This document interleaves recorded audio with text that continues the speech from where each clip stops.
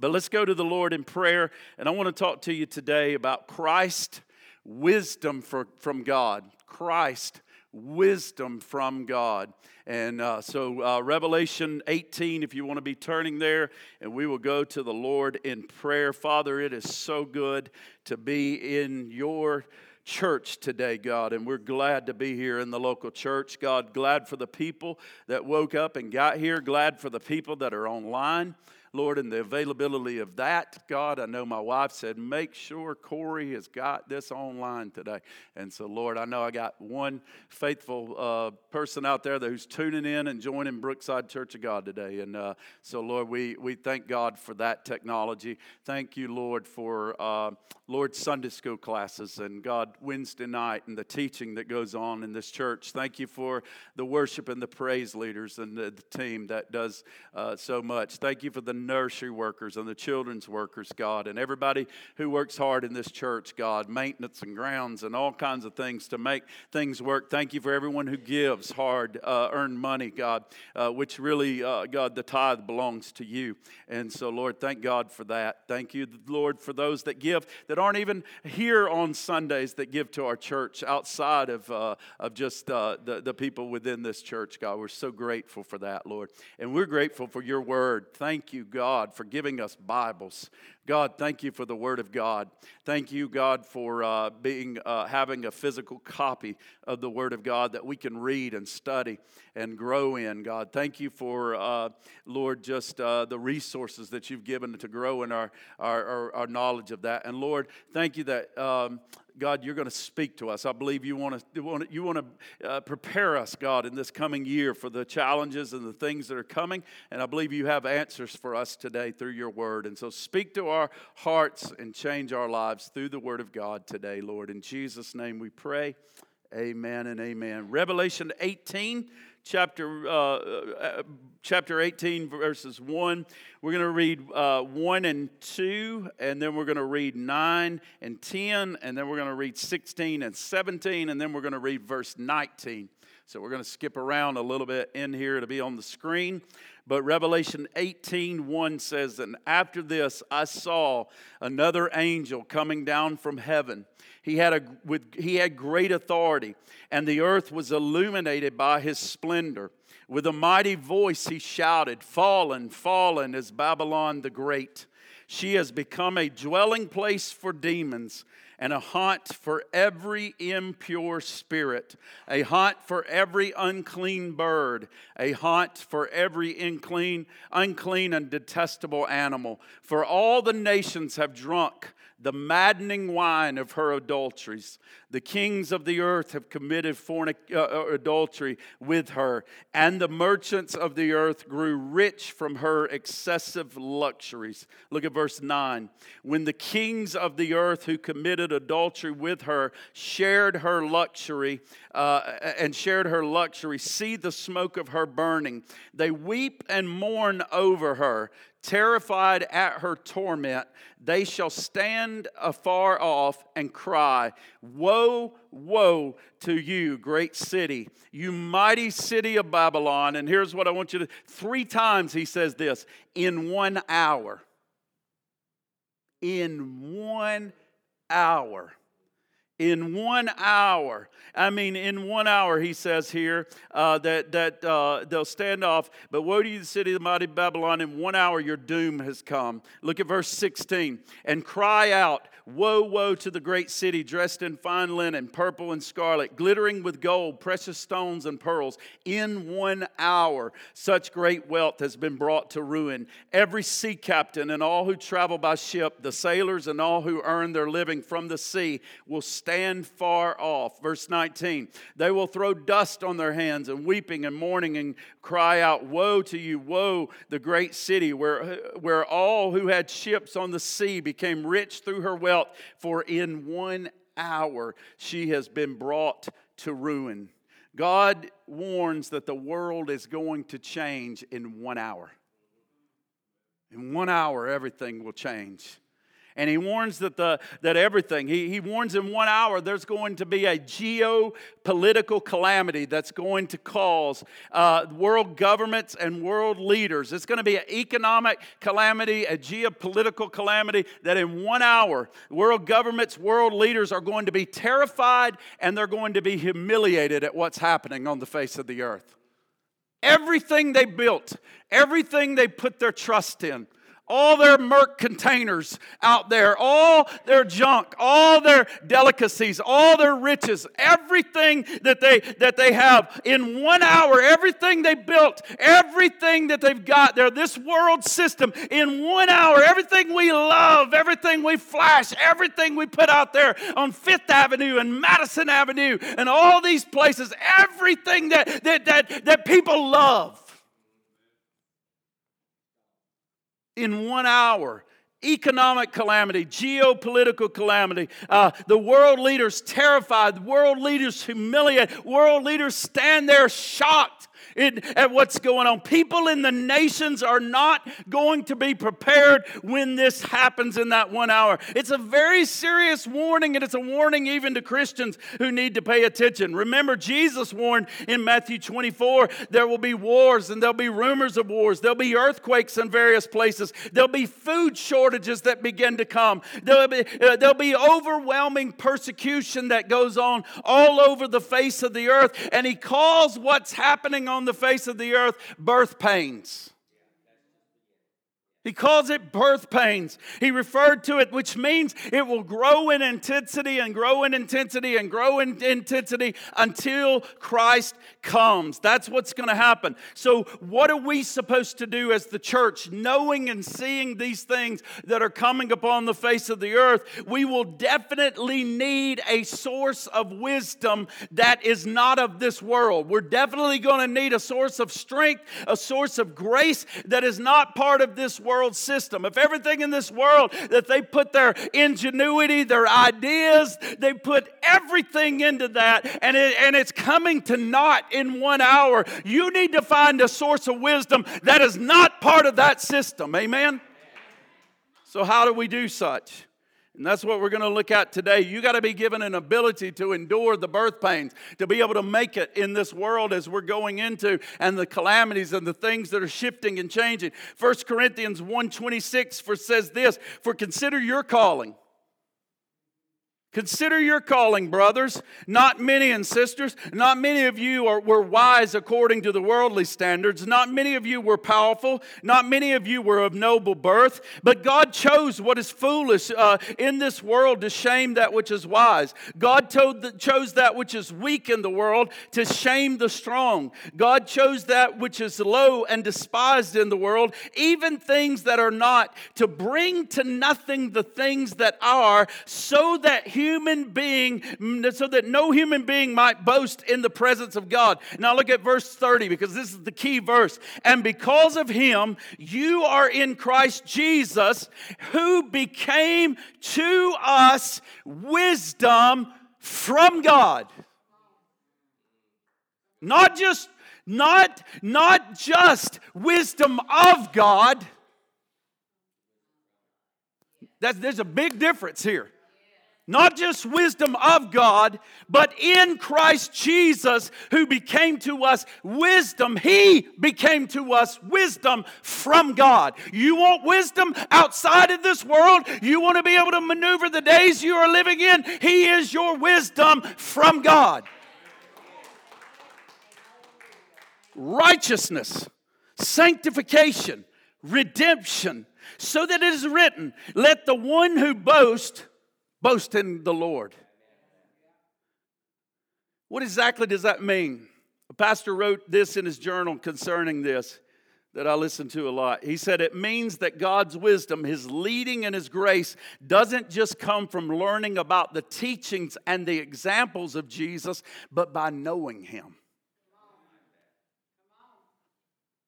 Not by just learning about. See, we can come, we're ever learning in here.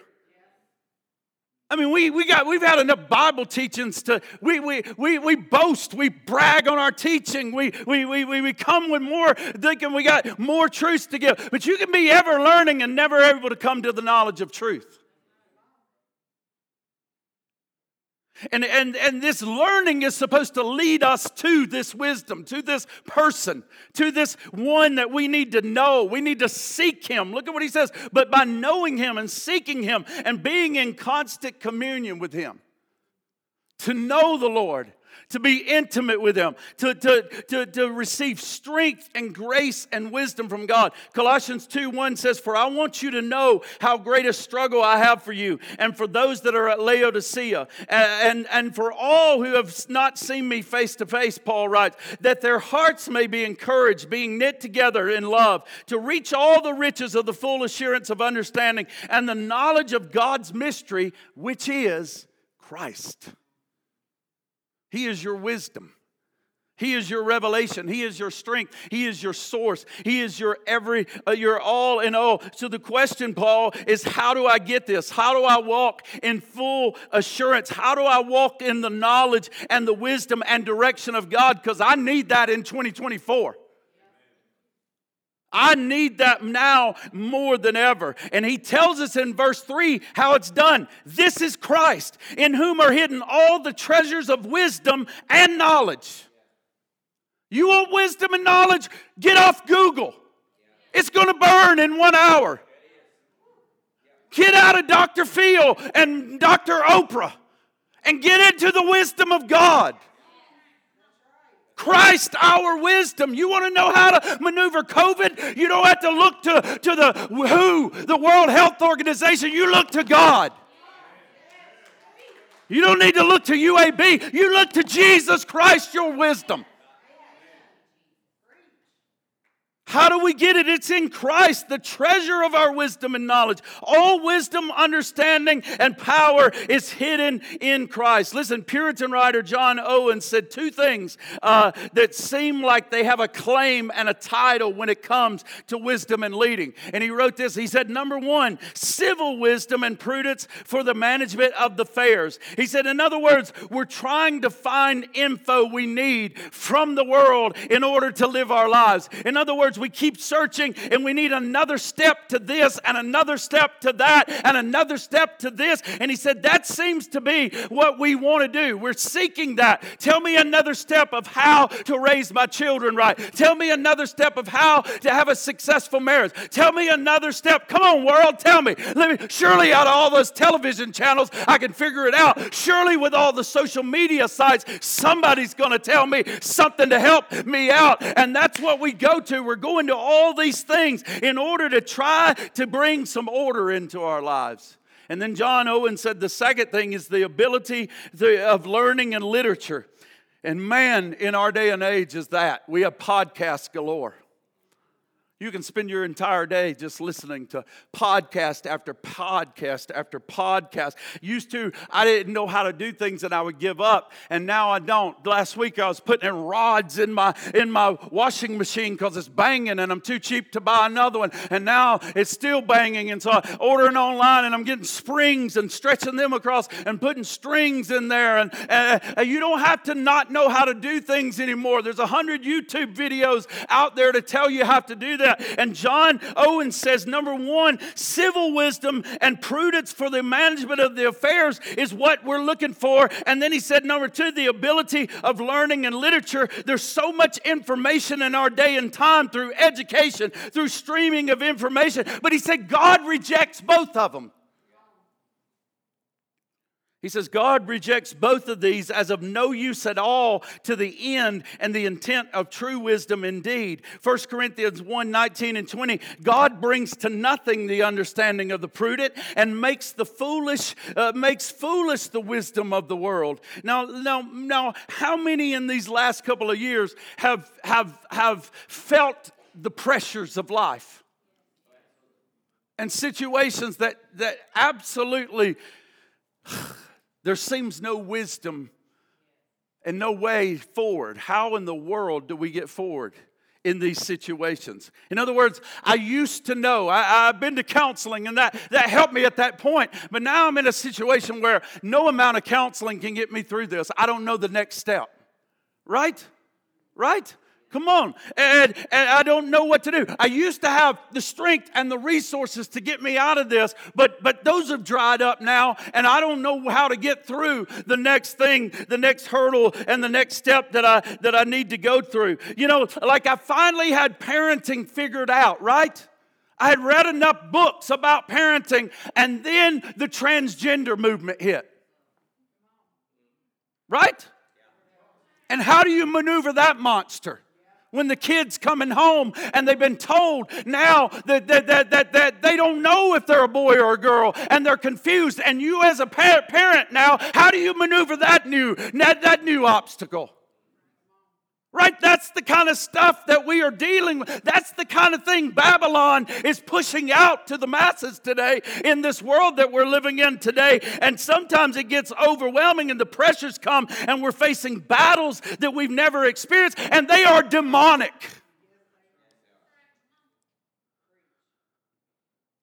And everything looks impossible, and there's no more human wisdom, and we've exhausted everything.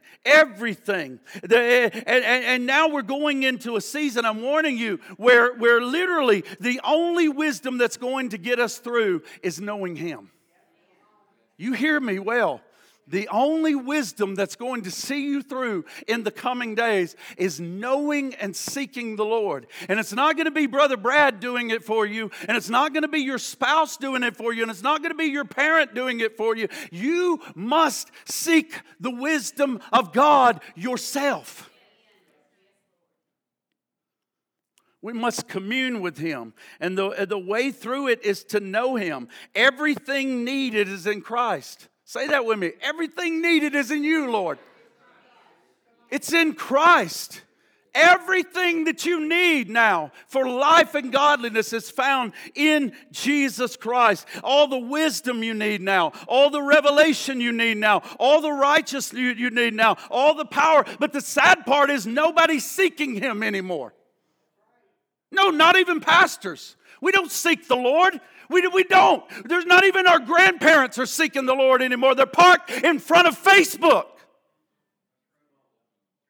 No, that's where the wisdom comes. That's where the revelation comes. There's no seeking of the Lord anymore. We must get back to seeking the Lord. Pastors must get back to seeking the Lord. Not seminars, not books on church growth. We must get back to seeking the wisdom, the revelation, the knowledge of God. Amen. And that's what the life of Moses we're going to look at this morning. One of my favorite preachers I listened to, I wrote it in the newsletter article. God told him right before everything hit with COVID and everything, he went off to pray a few days, and God told him, I want you to prepare a wilderness church. He said, the church is going into the wilderness. And he said, that's crazy. They'll think I'm a nut. He said, everything's great at church. And everything's great in the economy. And he said, I'm telling you, prepare a wilderness church. Well, what is the wilderness? The wilderness is a place where there are no answers with the physical eye. And folks, that's where we are going. We are going to a place now where there is no answer with the physical eye. In other words, provision is there, but you can't see it with the natural. Only Jesus. He leads you somewhere where He has to provide for you. He is your strength. He is your wisdom. He is your provision. He is your source. He is your salvation. He is your everything. The wilderness is a place there where you are led by the cloud and by the pillar of fire. It's a place where God has to lead you. And if God doesn't say go, you don't go. And when God says move, you move. And when God says quit the job, you quit the job. And when God says stay at the job with the mean boss, you stay at the job. It's a place where you don't see a way out, you don't see provision, but you're led by God every single day into the provision that is needed. You have no idea in the natural how this is going to come out, but God has a way to lead you through it all the way through, just like He did the children of Israel years and years ago. Listen to what it says about Moses in Exodus 33:12. It says, Moses said to the Lord, "See, you say to me, bring up this people, but you have not let me know whom you will send with me. Yet you have said, I know you by name, and you have also found favor in my sight. Now therefore, if I have found favor in your sight, please show me now your ways." That's what we need, folks. Somebody better seek the Lord to know His ways. We better seek not the world's wisdom, not Jimmy Fallon. You better seek God to know the ways of the world. Amen?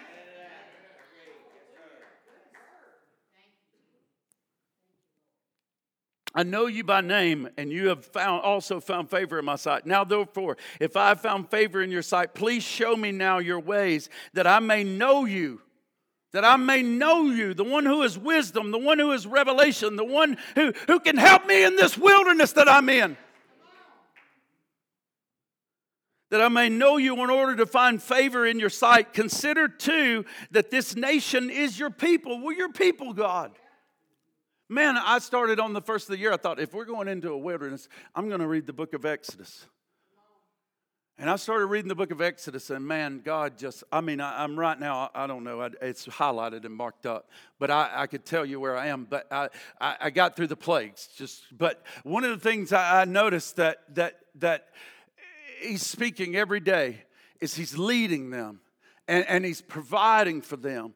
And He could have taken them this way, but He's directed them this route on purpose. And every time I found such comfort because it kept saying He made a distinction between Israel and Egypt. And I mean, if He said it once, He made a distinction. And I thought, man, God, lead on, because if we're going into this wilderness, you know that those that are yours. And there is a difference between those that are yours and those that are of this world and not of you. And so, God, I feel great comfort in knowing that where you lead me, God, you're going to make provision for me. You're going to provide for me. You're going to take care of me. And even when I don't see it with the physical eye, you are there with me. You never leave me and you never forsake me. When He got that cloud up or that pillar of fire and moved it there between and made a distinction between Egypt and between Israel when they're coming after Him at the Red Sea, He's got warmth on one side and He's got darkness on the other side. God is so good. Amen?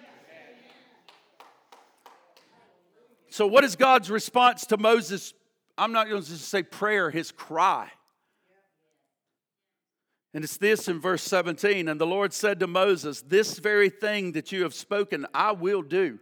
For you have found favor in my sight, and I know you by name." Moses said, "Please show me your glory."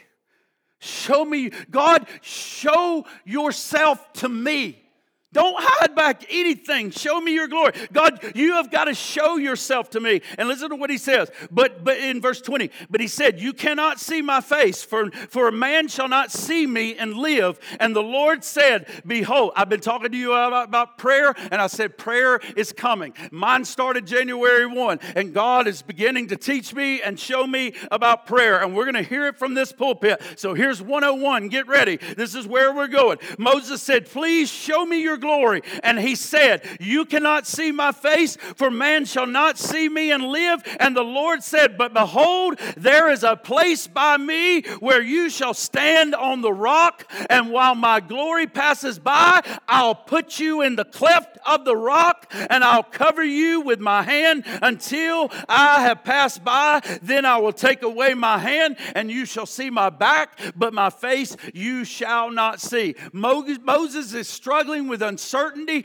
just like we are struggling with uncertainty in our day. He is exhausted from leading 3 million Israelites out of Egypt, one impossible circumstance after another. You get through one hurdle, and tomorrow there's another. You get through one death, and you got to bury somebody the next day. You get through one washing machine breaking down, and you got a wife that falls and hurts herself. You get through one instance after another, and there's one thing after another thing after after another thing after another thing. And Moses is in that wilderness, and he is facing one impossible situation after one impossible situation in which there seems to be no end to it whatsoever for 40 years.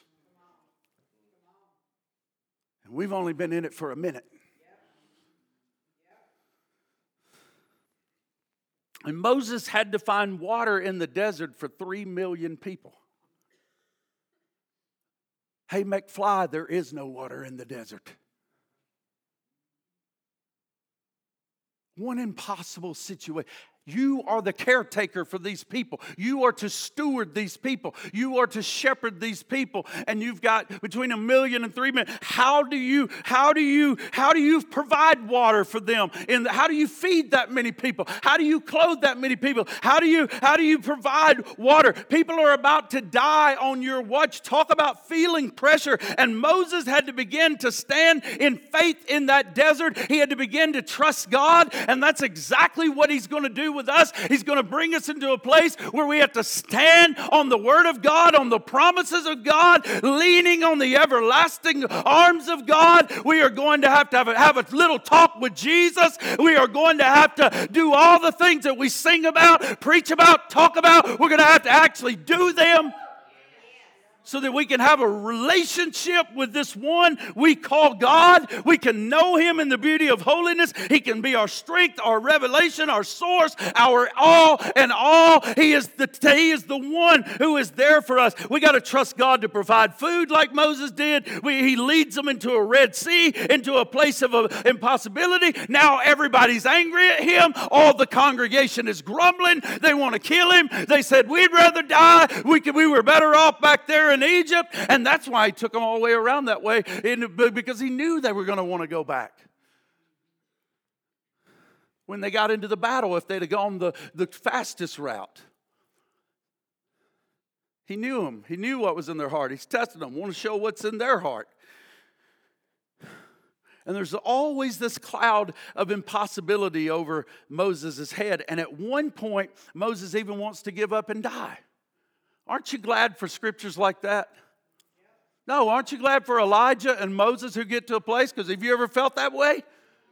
I'm done. Tapped out. Done with it. Right? And he's at that, he gets to that point. I don't want to carry this burden. It's too much now. Put him in one place, out there another for 40 years. And if that's not enough, he comes to Exodus 33. And he says, I'm not going with you anymore. And I used to think this was romantic. If you're not going, I'm staying. It's not. It's the last straw. And Moses' heart is shattered. It's like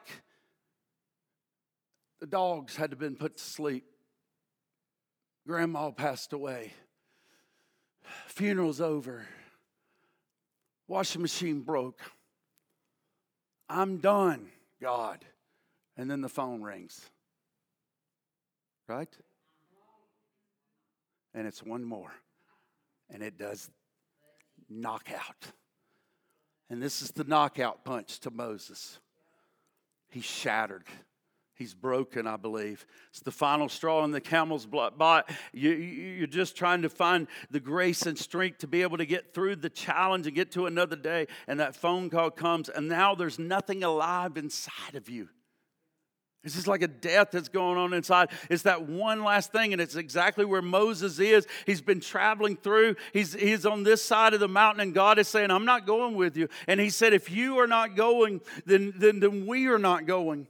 And in other words, that broke me, God. That was the nail in the coffin. And with everything that's going on in my heart, he's saying, listen to what he says in verse 13. Now therefore, with all this going on in my heart, now therefore, if if I have found favor in your sight. In other words, God, if you are just willing to hear my prayer, please show me now your ways that I may know you. In order to find favor in your sight, consider too that this nation is your people. In other words, God, show me who you are. You have something that I need hidden in you, and you're the only source and place that it can be found. Babylon's going to burn in 1 hour. The wisdom of this world is going to be brought to nothing by the foolish things. There's nowhere else I can go, God, and now you're telling me you're not going with me? No, God, there's something hidden in you, and I've got to have it. I have got to have this. I am broken. And so what did God do with that prayer or that cry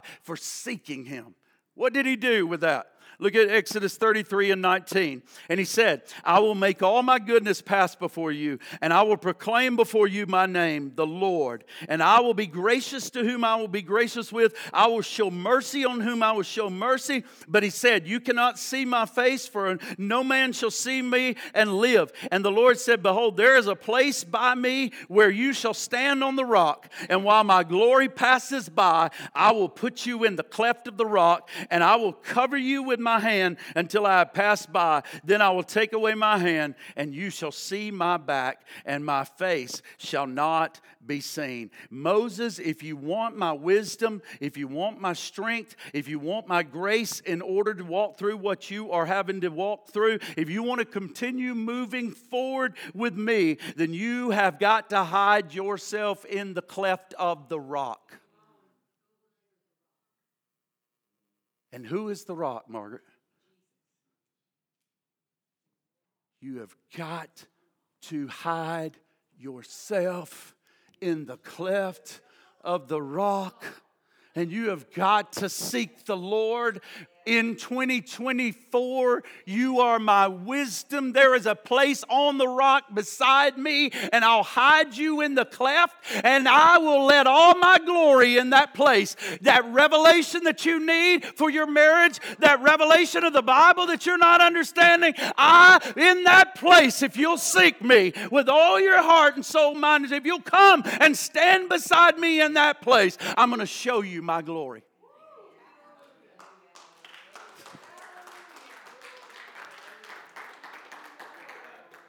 God is showing us in communion and intimacy with Jesus, you will find the wisdom, you'll find the grace. It's not in counseling. Counseling helps, but you better be in the cleft of the rock. Then that will confirm it. Then he can use that, and he can use the teaching in the other places. It's not alone in the court system. You don't bypass God's system and go to all these other methods and try to find the wisdom and revelation and everything. No, you learn every day to seek after Jesus. You learn to pray and to worship him. You learn to pore over the scriptures and to begin to know him. And I can't do this for you. I can tell you over and over again, we have a Bible plan. We're trying to get you in a systematic study of the Scriptures. We have people that will come and talk with you. We will sit in homes with you. We will get involved with you. We will do whatever we can to help you in this walk and in this journey. But you have got to seek the Lord yourselves. And what I said is sad is that there are not even many pastors seeking the Lord anymore in this day and time. David Wilkerson preached a sermon years ago. I listened to it not long ago called the dethroning of God in America. And he talked about nobody seeking God anymore in our school system, in our governments. They've dethroned him. And he talked about there's no intimacy with all the information aids that we've had. We've replaced prayer and the prayer meeting with psychology and professional counselors. We've replaced waiting on the Holy Spirit and tarrying to give us direction with podcasts and books. And God's wisdom does not come that way, folks. It doesn't come by studying another book. It comes by getting into the cleft of the rock and being intimate with the one who has been given to you as wisdom from God. He takes the foolish things that are able, that we begin to be able to see there in the cleft of the rock. Amen? He brought the foolish in to give them wisdom. That's what he does. He brings a little foolish guy named Brad Lindsey from Hueytown, Alabama, and he brings him in and he begins to give him revelation and wisdom and knowledge and understanding in that place. Not because there's anything in me, I'm foolish, but He takes the foolish things and confounds the wise. And many of the problems that we're facing in our marriages, in our home, with our children, is a result of abandoning your prayer life. You don't have the wisdom. You don't have a revelation to see your way forward. No, you're on the device trying to get it. You're trying to get it from the world's ways. You're trying to get it through counseling. You're trying to get it through, well, we've tried counseling. Well, good, try the cleft. Try the cleft. Well, we've tried church. Try the cleft. Right? Seek Him. We don't seek Him the way we used to. I don't know that I've ever been involved in seeking God the way I hear that it used to be sought. But I'm ready to give it a shot. I want to see a people and a group of people, if it's just me, seeking God. Amen. The wisdom you need is only found in Christ, only in union with Him. God made Him, Jesus, to be wisdom to us. And you say here today, well, Pastor Brad, to be honest, and that's what Jesus wants, and that's what I want. And when I started having a real relationship, that's when it began, is when I got honest. And you say, well, to be honest, I don't even have a real prayer time. And that's a good place to start. No, some of you, I know you pray over meals and you pray at night with your children. I'm talking about a real prayer time of seeking God. I'm talking about seeking the Lord. You don't commune because, and here's the reason why most of us don't commune. So this is where we're starting the foundation of our prayer. Right here in this church and with your pastor and our walk and our life. The reason a lot of times we don't pray is because we don't have a prayer language. If you don't speak the language, you're lost, so you don't do it. So I want to look in closing at 4 things to help us today. And you want to take a picture or write these down maybe to help you. But 4 things to help you with developing a prayer language so you can foster real prayer. So that when you come into your prayer closet, you're not just sitting there going in for 3 seconds and leaving. Or you come into a church prayer meeting and you don't just lay on the seat and fall asleep. But that you really have something to say to God. That you really are fostering this real prayer language in the cleft of the rock. And in order to do that, I think this will help. This is just a suggestion. It doesn't have to be exactly like this, but this will help you create a prayer language, and yours could be a little different, but this may help you. I've been doing this week, and it's been awesome to help me in prayer to have this language. I've been doing it since the first day of the week. I decided, and yesterday I was with a friend of mine that we pray once a month and together on the phone, and God just confirmed something that I didn't even realize I was doing. I'm getting up, and one thing I'm doing, I'm getting up before I start my work. I'm getting up, and I'm giving God His time back. I robbed Him of His time, and it's just been terrible. It's just been all over the board, and I just said, God, I'm coming back to that. But one thing this friend revealed in our prayer time and in our talk, God always does something great in that. And we got to talking about tithe, and we got to be talking about the not only tithe of money, but tithing of the firstborn and tithing of everything. And it was kind of understood that's right, Brad. This is your best time of the day. You've slept all night. You're at your best when you wake up, and that belongs to God. And I'm giving that back to Him. And it's been so good. It's been so good. And maybe this will help you to develop a prayer language that will help you to start praying. Number 1, you have to learn to spend time, especially in prayer, giving thanksgiving and allowing the gratitude of your heart to begin to flow. In order to develop a prayer language, this is a good place to start. Is with thanksgiving and gratitude. And we are an unthankful, unholy, that's what Timothy talks about in the last days. We need to be a people that have gratitude. Gratitude with God and gratitude with each other. It's ugly to be ugly. And it's ugly not to give thanks. Amen. He was upset when one came back to give gratitude only. Where are the other 9? Where are the other 9?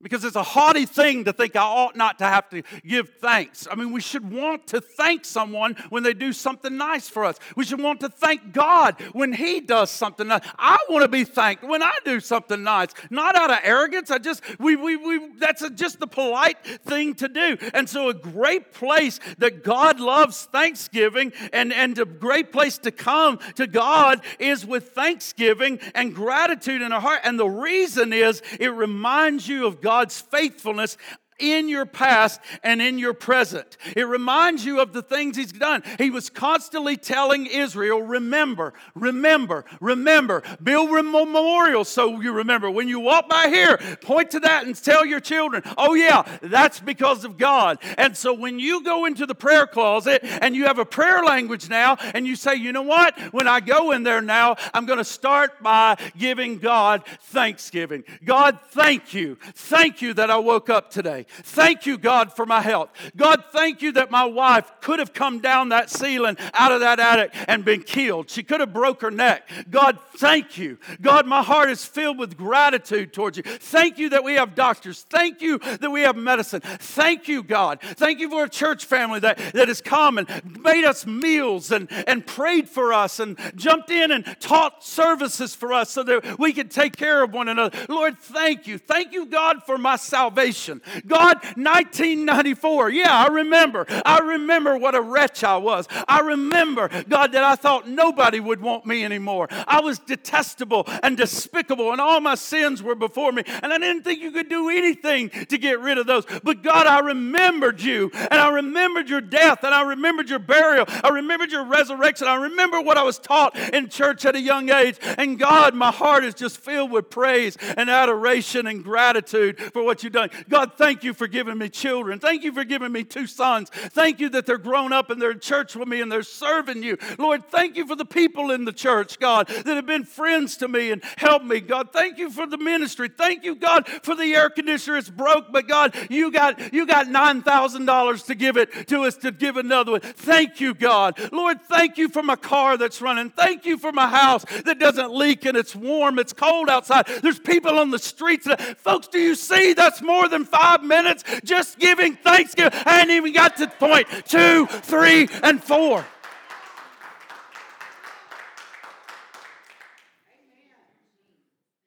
I just don't know what to say. It's because you don't have a language. Develop a language of prayer and you'll have something. You begin to remind yourself of God's faithfulness and it builds faith. When you remember the faithfulness of God, it builds faith. You're beaten down by life, but you begin to thank Him and gratitude comes and you faith begins to build, and faith leads to intimacy, and that leads to communion. I mean, I just came in to thank Him, and now I'm drawing near to Him. And now my heart's being filled with faith. And now I'm in communion with God. I'm in the cleft. And we are intimately communing with one another together. And I'm thanking Him for His past victories. My past victories. Thanking Him for salvation. Thanking Him for being in a church. I'm thanking Him that my life and my heart was changed. That He delivered me. I just start giving thanksgiving and moving faith inside of my heart. And it unleashes intimacy with the Lord. Number 2, often when you come into the presence of God and you begin to give thanksgiving and that sort of thing, all of a sudden the hound from heaven sometimes comes. Anybody know the hound from heaven? The Holy Spirit begins to come. And if there's something blocking that faith, then He begins to needle it and probe it. Maybe it's an attitude. Maybe I'm in there and I'm reminded that I'd snapped at somebody at church. Maybe I wasn't too pleasant with the worker who was slow with my food, and all of a sudden my attitude was unbecoming of a Christian, and I knew it, and I didn't go back and say something to him, and now the Holy Spirit's putting his hand upon it. Come on, some of you act like you shouldn't have to do that. That's what God does. That's what being a Christian is. He begins to put his hand on something because that's hindering faith in my life. That's hindering him from being at work in my life. That's hindering intimacy with him. And so he comes in love and he begins to say, there's unconfessed sin in your life, Brad, and I want you to confess that because it's hindering the faith that's needed right now in this moment. So we're holding on to attitudes, unforgiveness, our actions, and the Holy Spirit starts pointing out those things when you're in a life of prayer. But if you're too busy to stop and get in the cleft of the rock, you can turn the music on louder. Why do you think we like every restaurant with a bunch of noise, television? Because the world says you don't need to get quiet and listen.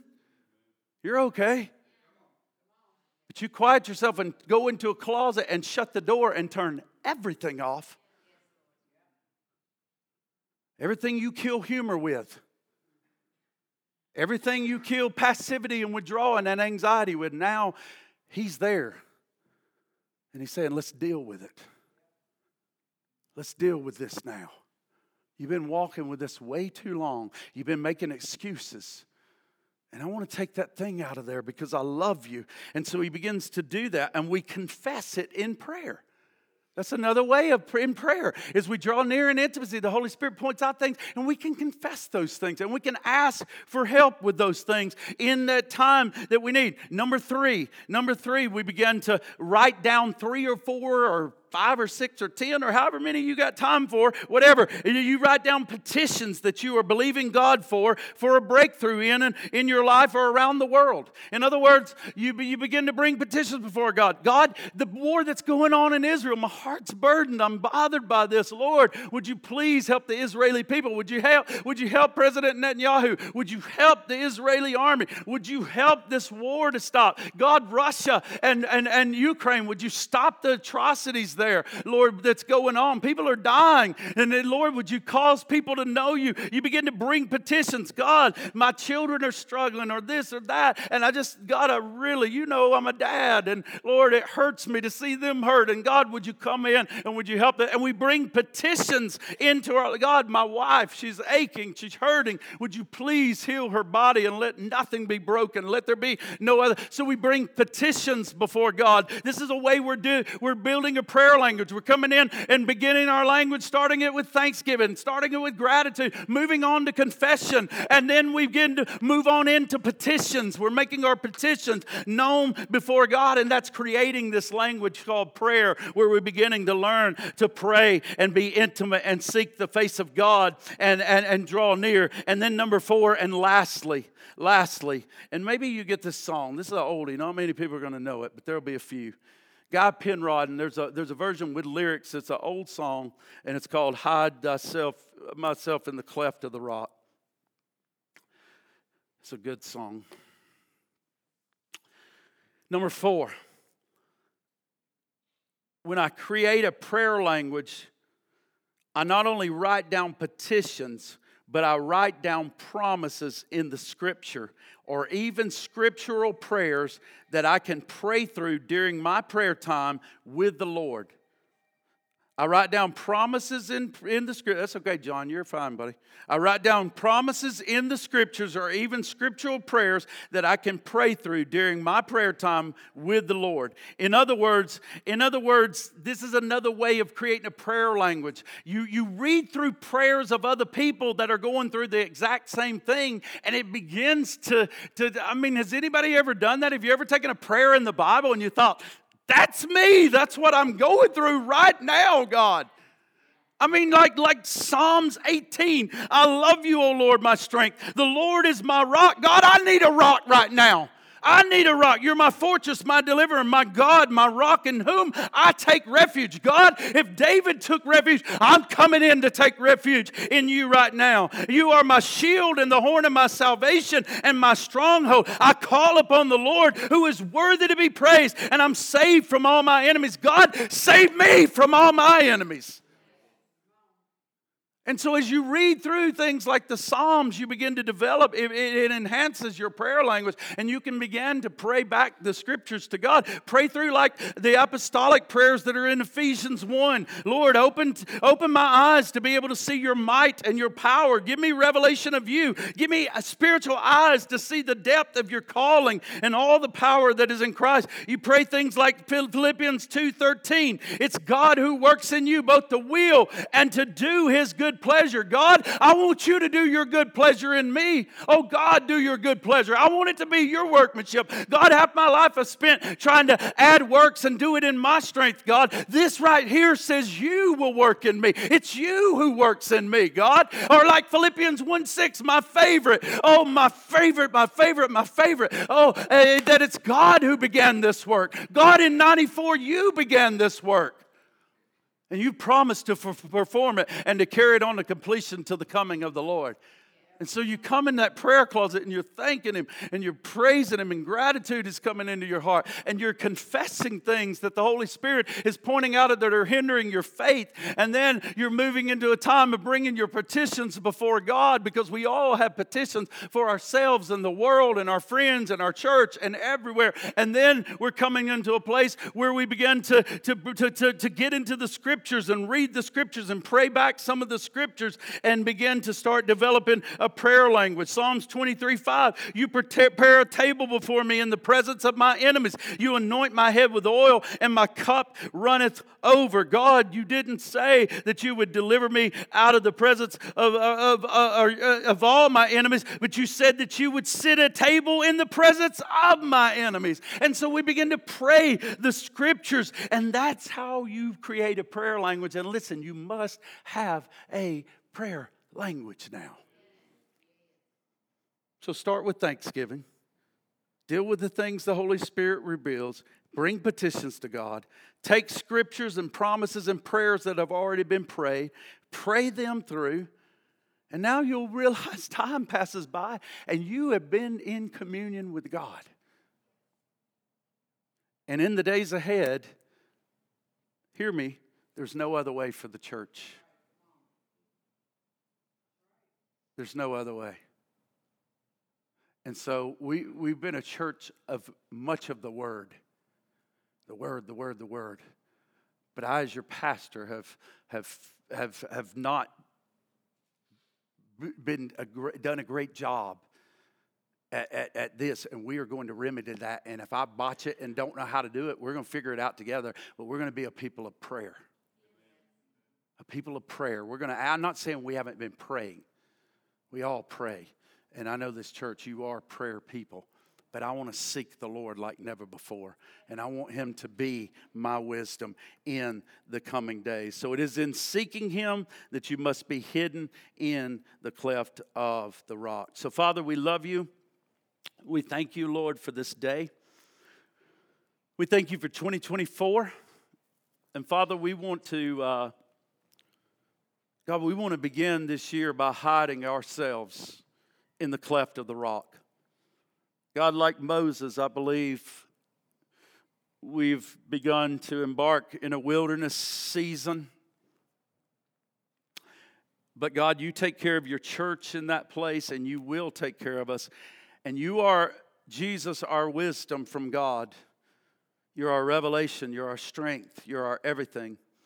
And so, Lord, we are going to come to you, and we're going to seek you. There is a place beside you on the rock, and you'll put us in the cleft, and you'll reveal yourself to us.